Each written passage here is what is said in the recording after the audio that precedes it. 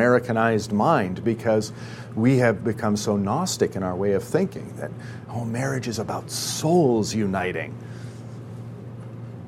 You'd be hard-pressed to find a single Bible verse that talks about souls uniting in marriage. But flesh uniting in marriage? The two becoming one flesh and that manifesting itself and the two become one flesh and offspring? Well, absolutely. So the Bible is much more earthy, much more fleshly, much more material and grounded, and much less Gnostic than we are. Okay, Bob. Yeah, I was going to say that's referred to as benefits even crassly. Yes, right, the language of benefits. So you can be friends with benefits or this kind of thing. Yeah, although I'm sure that's dated already because that was kind of going on when I was in high school, I think. So, yeah, who knows? But it's a good description of the level of respect it lacks. Right, right. And not seeing it as simply an organic part of of marriage. Constitutive of what marriage is. Yeah, we can get lost in the weeds with all the analysis because our culture is simply so broken. Just about any level of analysis you do is probably going to be right. Suffice it to say, this has been one of the key things that Chrysostom unashamedly points out, that, look, if you're withholding from one another, you're destroying the marriage. Okay. We note in passing on page 26 that Chrysostom, 4th century, talks about married clergy. From the apostles all the way through the 4th century at least. It goes beyond that, but isn't that something? Married clergy. So how Catholic is a Catholic church that doesn't follow the tradition of the first 4 centuries? All right, bottom of 26, let's just hit one more line here in this respect. The husband should give to his wife her conjugal rights, and likewise the wife to her husband. Reference there to verse 3 of 1 Corinthians 7. And what are conjugal rights, Chrysostom asks? First, it means that the wife has no power over her own body, but she is her husband's slave, and also his ruler. There's the paradox. If you refuse to serve your husband properly, you offend God. So, wife, if you want to abstain even for a little while, get your husband's permission first. And by the way, that goes vice versa, of course. So, you are your spouse's slave and ruler. There's the paradox. Chrysostom goes on page 27 to mention in passing money, that if you don't even have control over your body, how much less do you have control over your own money? Okay, so you can see the principle is overarching, that in marriage you're wholly given over to another, and they to you, and that certainly includes money. Chrysostom also wisely talking about usually the two of the three major loci for fighting and discontent in a marriage, sex and money. The third being time, where and how you spend your time. Yeah.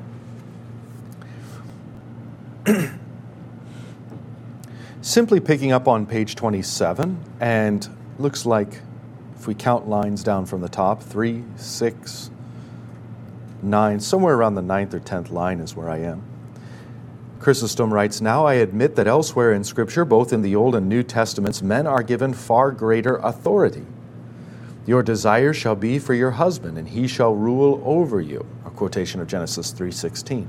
Or, "Husbands, love your wives, and let the wife see that she respects her husband." Reference to Ephesians 5. Notice Paul's choice of words. In this passage, however, there is no mention of greater or lesser authority. So in 1 Corinthians 7, there's no talk of greater or lesser authority. Where does he, Paul, speak here in terms of equality? Because his subject is conjugal fidelity.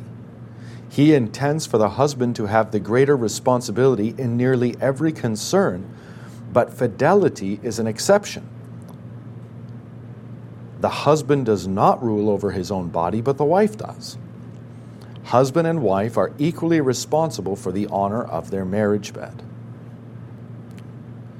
Do not refuse or defraud, and we talked about that. So defraud is probably the better way of thinking it. Do not defraud one another except by agreement. In what sense fraud? Because you said, I do, and you gave yourself over in marriage vow, and now to withhold that is to defraud. It's to say you were going to do something and then not. Okay, so do not defraud one another except by agreement, and that's verse 5 of 1 Corinthians 7.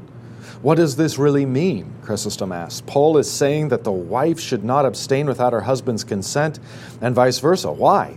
Because great evils, adulteries, fornications, and broken homes among them have often resulted from this kind of abstinence. And then kind of an interesting argument here. If men fornicate even when they have the consolation of their wives, what do you expect will happen if they are deprived of this? No wonder Paul calls such a refusal an act of fraud, just as he has spoken of conjugal rights as a debt to be paid, in order to show the importance of mutual authority within marriage. If one abstains without the other's consent, it is an act of fraud. But if consent is given, it is not, just as if you took something of mine that I had already given you. I could not call it theft. Theft occurs only if you take something by force without my consent. This is what many wives do when they refuse their husbands. They commit a sin which outweighs the righteousness of their abstinence. They are responsible for their husband's licentiousness and the broken homes that result. Now, elsewhere, Chrysostom says, look, infidelity is the responsibility of the person who's cheating, no doubt about it. But here he takes the other side of the coin and says, look, where it's being withheld in the marriage, then the person doing withholding becomes culpable, at least in part, for the cheating that takes place, for the broken home that results. So again, I mean, this is a time when men are men and pastors are pastors, and they're speaking bluntly and forthrightly, and so does Chrysostom here. But when's the last time you've heard this kind of sermon be preached? I mean, I've grown up in the Lutheran Church, and I can't think of a single time. I'm sure it's possible I missed it, but I can think of a single time in any church, in any sermon, in any Bible class, in any study, we've pounded on the point that Chrysostom is pounding on. It's a biblical point, foundational to marriage. Especially perilous in our time is with feminism and sort of the upside downing of the family. I won't get too far into the weeds here.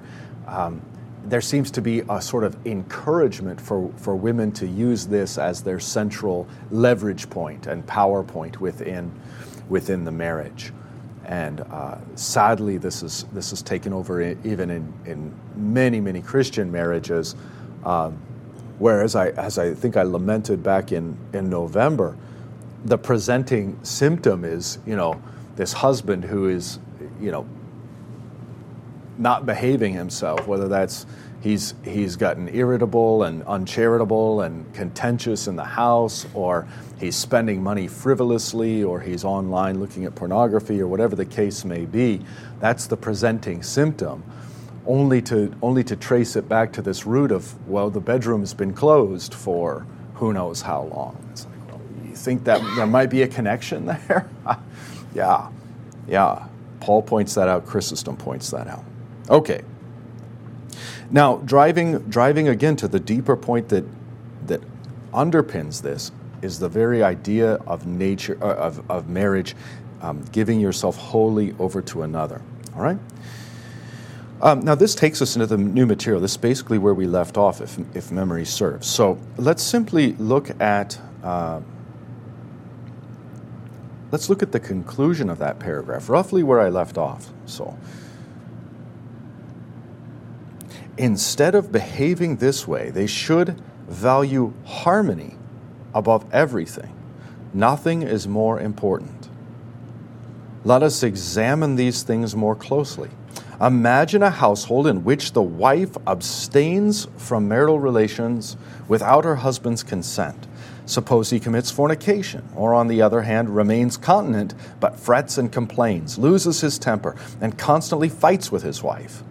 Either way, what good is all the fasting and continence? No good at all. It has broken love to pieces. How much abuse, trouble, and fighting has resulted from this. When husband and wife are at odds with one another, their household is in no better shape than a storm-tossed ship in which the captain and the pilot disagree. That is why Paul says, do not refuse one another except by agreement for a season, that you may devote yourselves to prayer. All right. Yeah, as I recently read, someone put it, I thought very lovely, the relationship between the husband and wife is the soil in which the children grow. Kind of indicting because what marriage is perfect, but that's really the call to nurture marriage and to nurture the relationship between husband and wife, even in the midst of the busyness of life and the demands of children and all the rest. Simply because that is the soil in which the children grow. That the children are soaking in that relationship as the ground of their being and reality. Okay? And we can reflect. Not to get too Freudian, but we can even reflect on our own upbringings and that, and consider what soil we ourselves individually were raised in, and how that's shaped us, maybe positively in some instances, negatively in others. Ways that we've overcome or ways that we still suffer from. So, very, very important insight there, I think, again, stemming from Chrysostom's words. Okay, now what about Paul's language of devoting yourselves to prayer? What does he mean? What does he mean? And so here Chrysostom picks this idea up. He is referring to unusually intense prayer. Otherwise, if he forbids those who have marital relations to pray, his words about ceaseless prayer would have no meaning. It is certainly possible to be married and to pray at the same time, but prayer can be intensified by abstinence. Notice that he does not merely say that you may pray, but that you may devote yourselves to prayer. He does not mean that sexual relations would make the prayer unclean. He simply means that they occupy one's attention. Now, quoting Paul again, but then come together again, lest Satan tempt you. Okay, so what might be some mutually agreed upon abstinence? Viewing Advent or Lent as penitential seasons and coming to some sort of agreement to refrain from sexual intercourse or to limit the frequency of it during those periods. That would be normal. In some instances, I'm aware people have reserved Sundays entirely or Saturday night into Sunday morning entirely. This is the Lord's day. We're about His business. We're about His things. We're not concerned with the rest. So these would be maybe concrete examples of what Paul's talking about. Now, at the very end of where I left off, Chrysostom points out how St. Paul mentions that husband and wife need to come together again, lest Satan tempt you. And so there's a spiritual warfare dynamic, again, where one spouse or the other, and it could just as easily be the male. I know Chrysostom's focused on the female here, and probably because in his experience that's the most common. But it could just as easily be the male who's refusing the female, the husband who's refusing the wife. And in these instances, there's a spiritual warfare dynamic because you're essentially leaving your spouse, you're hanging them out to dry, you're making them prey for the temptations of the devil. Top of page 29. In order that he may not seem to be legislating arbitrarily, he offers an explanation, lest Satan tempt you. And to demonstrate that the devil is not solely responsible for temptations to adultery, he says, lest Satan tempt you through lack of self-control. I say this by way of concession, not command. I wish that all were as I myself am, that is, in a state of continence. He often uses himself as an example when speaking of difficult matters. Be imitators of me. All right, so here we're introduced into the idea of continence, which is used narrowly here for being celibate outside of marriage. And continence and chastity have some overlap. You can talk about continence outside of marriage and what shape that takes. And you can talk about continence within marriage and what shape that takes. It's the same principle, they just take two different shapes. And the same is true for chastity. Chastity, properly understood, takes on a form if one is not married and takes on a different form if one is married. But the whole point is they're the same virtue. They're the same virtue. All right, Chrysostom continues. But each one, quoting St. Paul, but each one has his own special gift from God, one of one kind and one of another. He says this to encourage the Corinthians, since he has just sternly accused them of lacking self-control. Each has his own special gift from God. He doesn't mean that we don't have to strive zealously for self-control, but simply wants to comfort them, as I have just said. If self-control is a gift, and man can't attain it by his efforts, how could he say to the unmarried and the widows, I say that it is well for them to remain single as I do, but if they cannot exercise self-control, they should marry. You can see Paul's common sense here.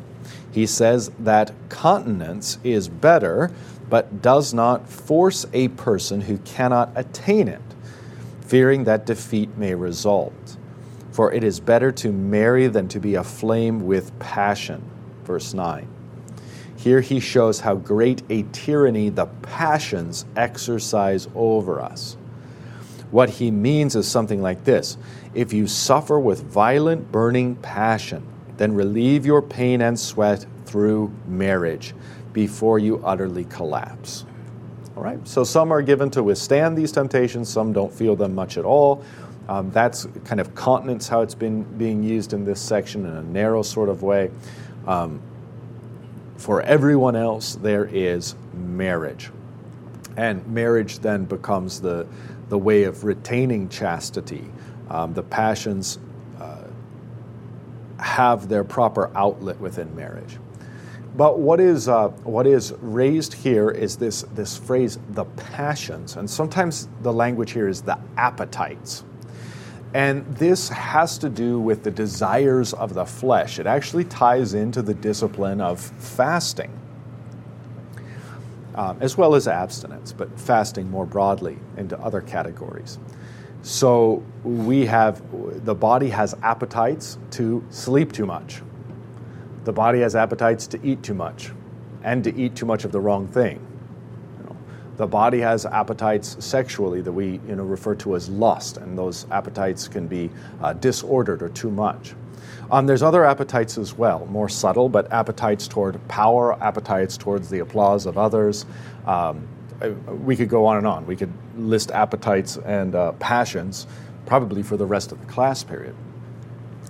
But these sinful impulses, these passions, are precisely what we're called to put to death, to daily drown in the baptismal waters and emerge righteous and holy in purity before God. So putting these passions to death. As we're putting them to death, do you remember The Hammer of God by Bo Geertz? So that novel we read. And there's this beautiful sermon, maybe you remember. I even preach it from time to time, sometimes with my own words, sometimes direct quoting. But the pastor talks about 3 different kinds of sin. And he talks about someone becoming a Christian, and he likens it to a field that's got to be, all the rocks got to be pulled out of it so it can become fertile farm ground. And a person who just becomes a Christian goes out into the field and sees all these little rocks that are totally manageable, and he heaps them all up and scoops them all out, and it's done in a day. And he thinks, that's it, I've conquered sin, I'm really making it. This was easy. And of course, if you're a Christian for about 15 minutes longer, you go back out into that field and you go down to pick up what you think is a little stone, and it won't budge. And suddenly you realize it's a huge boulder. It's a huge boulder. And so you work and work and work, sometimes futilely, sometimes you give up, sometimes you go back to work. Eventually, you might remove this boulder, only to realize that there are other boulders like this that take great effort and great time, and you even give up on it for a while and come back to it to try to remove. But they are technically removable. Okay? That's the second kind of sin. The third kind of sin is you're going along and you think, okay, well, here's a stone. You uncover it. All right, here's a boulder. Got to find the edges, got to get to work on this thing. And you go and you realize there's no edge. There's no edge. Now, this third category of sin is, as with all sins, easier to see in another person. Easier to see in another person. But each one of us have them as well, and these are as if they're written into our personalities. They're not. They're written into our personalities only by virtue of the fall into sin, only by the corruption of our nature. They're not essential to who we are. But in a sense, they're semi-permanent. They're not. It's going to take death to remove them. They're not going anywhere. Sometimes as a pastor, a married Christian couple will come to me, and over the course of some sessions and discussing what the problem is, one of them will realize that the other person's just not going to change. Maybe even a step deeper. They're actually incapable of it. Because for them to change, this dynamic of their personality would be to change their very personality. They're incapable of it. In the same way you can't pluck bedrock out of a field.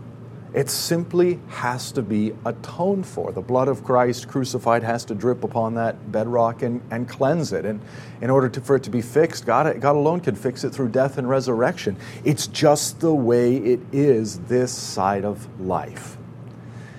And I think as we look at our spouses, we get to know them better and better. You find like, okay, this is a pebble. I can get after him or her, and that can be removed, And likewise, I mean, this is a mutual thing. That's a boulder. It's going to take some time. We can work on this. We can go to counseling. We can get the help we need. We can, et cetera, address this. We can go see the pastor. We can do confession, absolution, okay? And we can identify those kinds of sins. But there are also things we can say, well, that's just the way she is. That's just the way he is. And then the shape of marriage isn't, well, I can't live with that. That's an irreconcilable difference. I mean, sorry, this is where C.S. Lewis is just very blunt and says, you're a fool. The fool just goes on to another field, to blur analogies here, the fool just goes on to another field only to discover the same thing.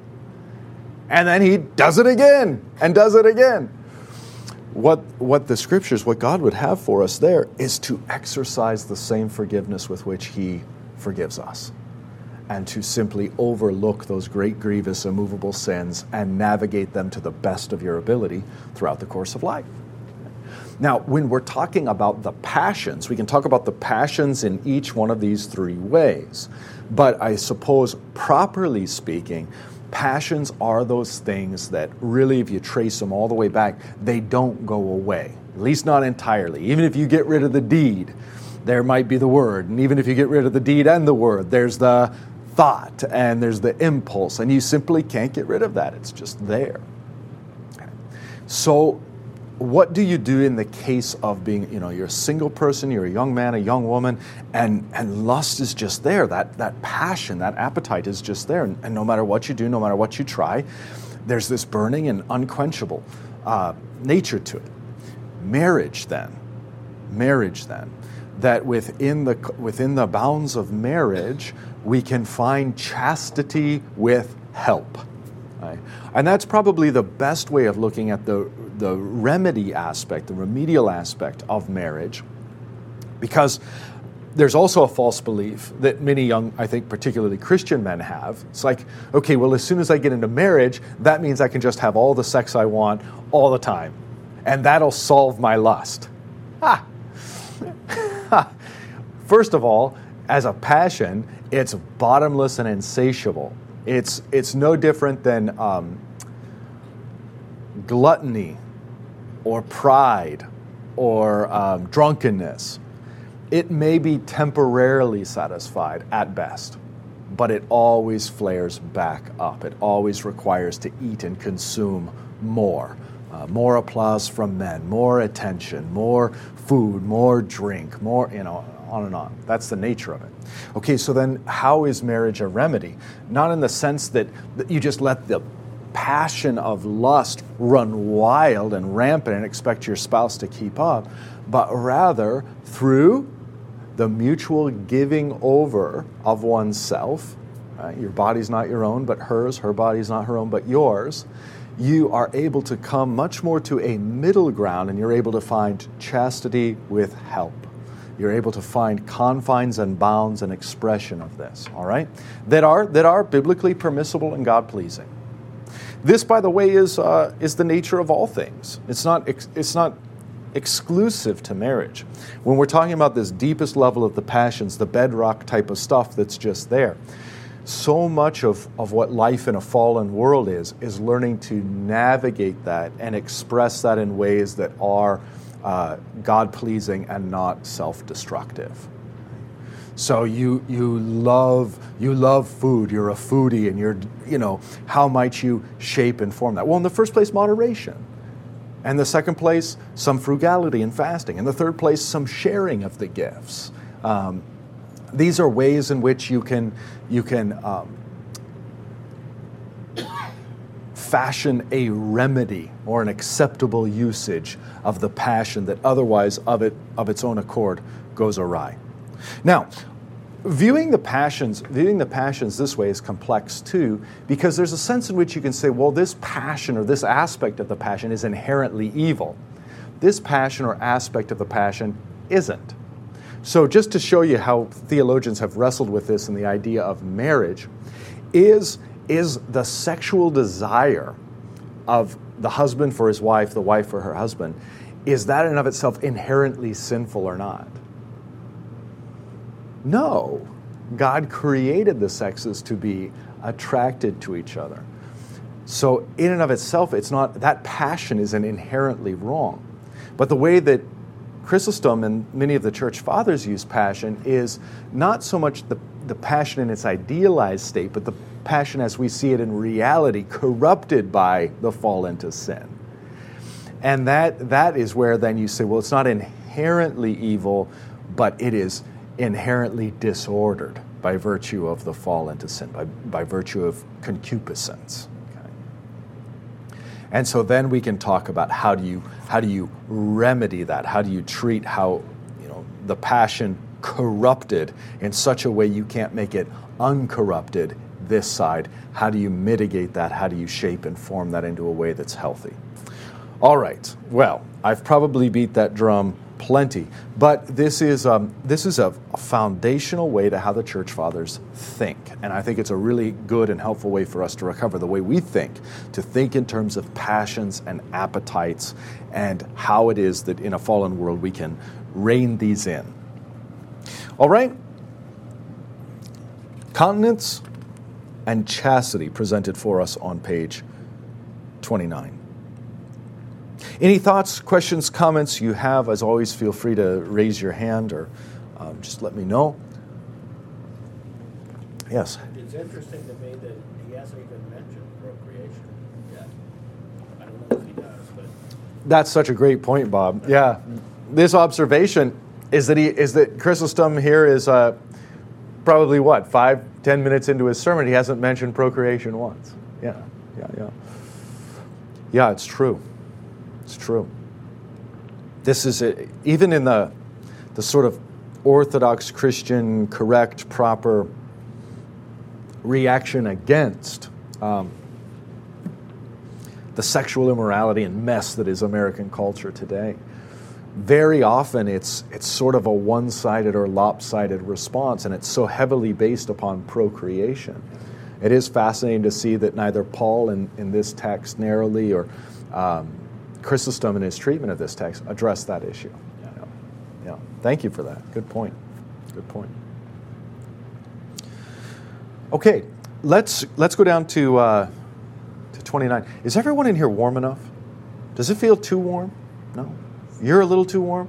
Maybe if we just want to stop it where it is that possible? I feel that I'm about to approach the 5th level of purgatory here. But it's my fault. I put on my pastor sweater. So here I am, suffering. Anyway, thank you. All right.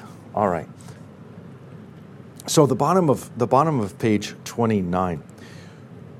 To the married I give charge, not I, but the Lord. Again, quoting verse 10 of 1 Corinthians 7. Paul says, not I here, because he is about to quote a law which Christ himself established, that a man cannot divorce his wife except for reasons of unchastity. Paul's previous words, though not explicitly spoken by Christ, was nevertheless inspired by him. There, however, Christ speaks specifically. That is the difference between I and not I. Never imagine Paul's words to be merely human opinion, since he says, I think that I have the Spirit of God. Verse 40. This is a tangential issue in the text, is where Paul says, I, not the Lord. Is that suddenly an uninspired part of Holy Scripture? Well, here you have Chrysostom's treatment. Again, this is all tangential to our topic, but he says, no, he absolutely is still inspired, because he says, I have the Holy Spirit. He's simply making a distinction between a direct commandment he received from the Lord and his other Holy Spirit-inspired thoughts. Chrysostom continues, now what exactly does the Lord command married couples? The wife should not separate from her husband, but if she does, let her remain single or else be reconciled to her husband, and that the husband should not divorce his wife. Here, direct quotation of St. Paul, verses 10 and 11 of chapter 7. All right? A challenging teaching for us to hear as 21st century Americans. But here's the thing. The wife should not separate from her husband. If she does, I think the assumption here is for biblical reasons, though perhaps it also includes not biblical reasons. If she sees sufficient to have a divorce, or he sees sufficient to have a divorce, then at that point, the spouse should remain single or else be reconciled to the husband.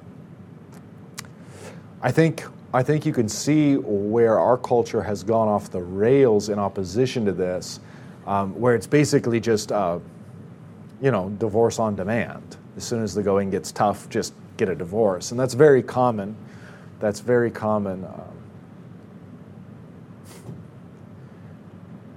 My wife and I, from time to time, this is like, it's not really even a guilty pleasure, because I don't think we take much pleasure in it. But we will sometimes watch, or at least follow from a distance, The Bachelor or The Bachelorette. Have you seen this thing? It's ridiculous. But what's fascinating is it is a reflection of our culture's views of marriage and dating and love and sex and what all these things are. And it's not only that. It's then, because it's on TV, it's also catechesis. So we're watching catechism for all that. I mean, this show I think is really designed for like 15-year-olds, I think. And so there's a catechetical component, like this is how life works. Very fascinating also that the show repeatedly as a theme, I'm off on a tangent here, but repeatedly as a theme chooses Christian bachelors or bachelorettes. I think the most recent Bachelor even had a prayer to open the whole thing right before a season of debauch, And what would be the catechetical point of that? Hey, you can be a Christian and live exactly as a non-Christian, and we can all get along just fine.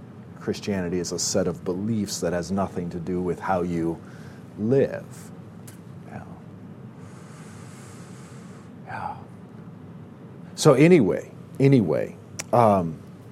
the last bachelorette is a divorcee, and she's looking to get married, and that was one of her comments, is that when things get hard, it's easier to just say goodbye. It's easier to just get a divorce.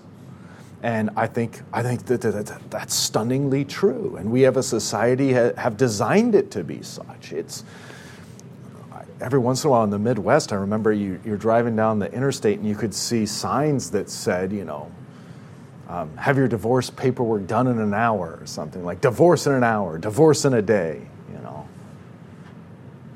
I mean, think about that. That's the remedy. So how do we the Bible instruct us contrary to that? And how do we react against that? Well, in the first place, as unattractive as this may be to us, we ought to consider the unattractiveness of our present milieu and consider what Paul says, that a person who is divorced ought to remain single or be reconciled to the spouse. Now, there are pastoral nuances to this, without a doubt. And there are instances where reconciliation with the other spouse is an impossibility.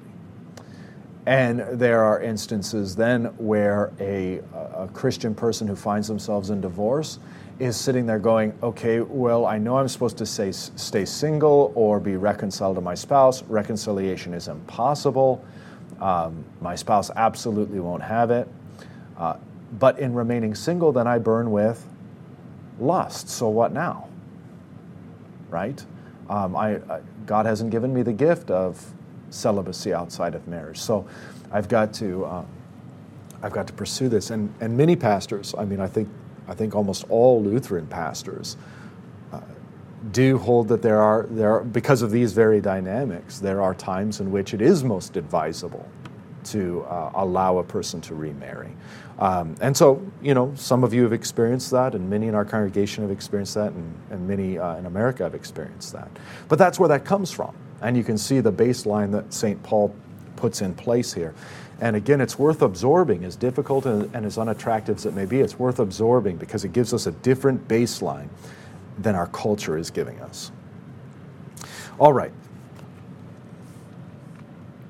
So page 30, and we are about 8-9 lines down from the top of page 30. Since we see that separations occur, whether caused by abstinence, pettiness, or other motives, he says that although it would be better for such things never to happen, when they do happen, the wife should still remain with her husband. Even if they don't have sexual relations, at least she won't take another man to be her husband. Yeah. Here you see, yet again, that marriage, contrary to what we've been told marriage is all about finding your soulmate and living happily ever after and having it all. And if you can't with the person you're with, you need to divorce them and go find that with someone you can. Your highest goal and purpose in life is to be happy, and so pursue happiness at all costs. But what the scriptures call us to, what Chrysostom calls us to here, is to consider marriage impacts not just me, not just my spouse, but children, family units, congregation, society, community, everything feels a divorce. So thus, Chrysostom points out on the basis of Paul's words that look, even where there's abstinence, pettiness, other nasty things going on in the marriage, it would be better to remain. It would be better to remain. All right, again, in our day and age, and this, of course, stretches way back into the 20th century, way back. But in our day and age of divorce on demand, this is all very counterintuitive. But it's worth considering because it's a path of selflessness, and it's a path of not putting one's own personal happiness above all other things. I can't remember who said it, but it's exactly right. That if you have children or you have extended family, you're young enough, maybe you don't have children, but you obviously have parents, perhaps siblings. When you get a divorce, whatever cross you're bearing in that marriage that's so painful, when you get a divorce, you just put that cross on others. You can see that particularly in the case of children where the divorce takes place. Is mom or dad says, that's it, I can't carry this cross, I can't carry this suffering anymore, and so I'm just going to set it down, and it's not going to affect anyone else. Oh, the truth is it gets set down on the backs of everyone around, most heavily upon the children. And that's just a fact. It's an ugly fact. But why be honest, and why not sugarcoat it? Precisely because now we see the need for absolution. We see the need for the blood of Jesus. We see the need for the renewal of the Holy Spirit. We see the need for God to lead us in mercies that are new every day and give us a fresh start and a clean heart and perpetually wash us daily in baptismal flood. In other words, only when we're willing to see our sin accurately and in its full strength and nastiness, only then do we really come to grasp the sweetness of the gospel and how wonderfully God loves us and provides for us in the means of grace, in the self-donation and giving of his Son on the cross. All right. So then, last paragraph on page 30. To the rest I say, not the Lord, that if any brother has a wife who is an unbeliever, and she consents to live with him, he should not divorce her. If any woman has a husband who is an unbeliever, and he consents to live with her, she should not divorce him. Quotations of verses 12 through 13. Now, what's the context here? Paul is by no means, and Chrysostom's going to say this, but Paul is by no means saying, hey, if you're a believer, you should go find an unbelieving spouse. That is not what he's saying. What is he speaking to? He's speaking to the circumstance of, hey, you were married when you were both pagan, when you were both non-Christian. Now one of you has become Christian.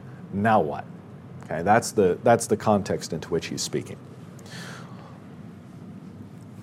Chrysostom now writes, earlier in this epistle, when Paul warns us not to associate with immoral men, he corrects himself by restricting his prohibition to immoral men among the brethren. There's the key, immoral men among the brethren. He does this to make things easier. Otherwise, we would have to leave this world. So also here, he provides us with the easiest solution. If a wife has an unbelieving husband or vice versa, let not one leave the other. What do you think of that? Does it surprise you that although unbelief is worse than fornication, an unbeliever is to remain with his spouse? But fornication is grounds for separation. Fornication is indeed the lesser sin. But here God in his great mercy shows us that the lesser sins can prevent us from conquering the greater.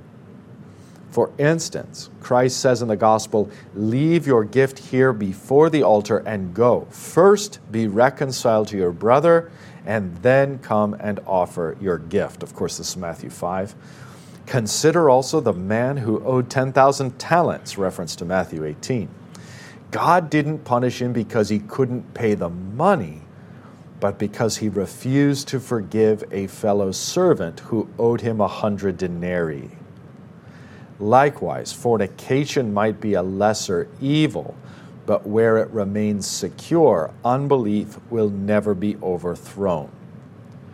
St. Paul also realized that a Christian wife might worry that intercourse with an unbelieving husband is an impure act. He dispels such fears by saying the unbelieving husband is sanctified through his wife, and the unbelieving wife is sanctified through her husband. Now, this doesn't mean saved or justified in the eyes of God. It simply means sanctified in the sense that the conjugal act isn't going to be in and of itself something inherently displeasing to God. Okay? Nor will the children who result from that be inherently displeasing to God. Yeah. All right, a little bit more with Chrysostom, and then we'll be done. Let's just finish this paragraph. Yet earlier, he, Paul, said, do you not know that he who joins himself to a prostitute becomes one body with her? We might then conclude that a woman joined to an unbelieving idolater becomes one body with him. Is there a contradiction here? No, because although they become one body, the woman is not defiled, since the purity of her faith is stronger than the impurity of his unbelief. Likewise, the purity of a believing husband is stronger than the impurity of an unbelieving wife. All right. Well, we will jump back into this next week, and we have just a little bit more work to do in terms of what happens when two unbelievers are married and one becomes a Christian. And then we're going to turn, at least in part, to the concept of duties of marriage. Duties of marriage. And we're only going to touch on that briefly, but it does introduce for us a very important paradigm that, again, is completely contrary to the way we've all been taught to think about marriage. Marriage isn't like, I'll just put it in very stark, hyperbolic terms. Marriage isn't meant for romance. Marriage is a job. How do you like that? Probably not very much, because we're all American. But it's true, and there's wonderful, beautiful freedom in this. Marriage is a job. All of our vocations are jobs, and we are not serving the person specifically. We are serving God by serving the person or people in those vocations. All right, so more on the duties of marriage, the concept of vocation, to come next week. The Lord be with you.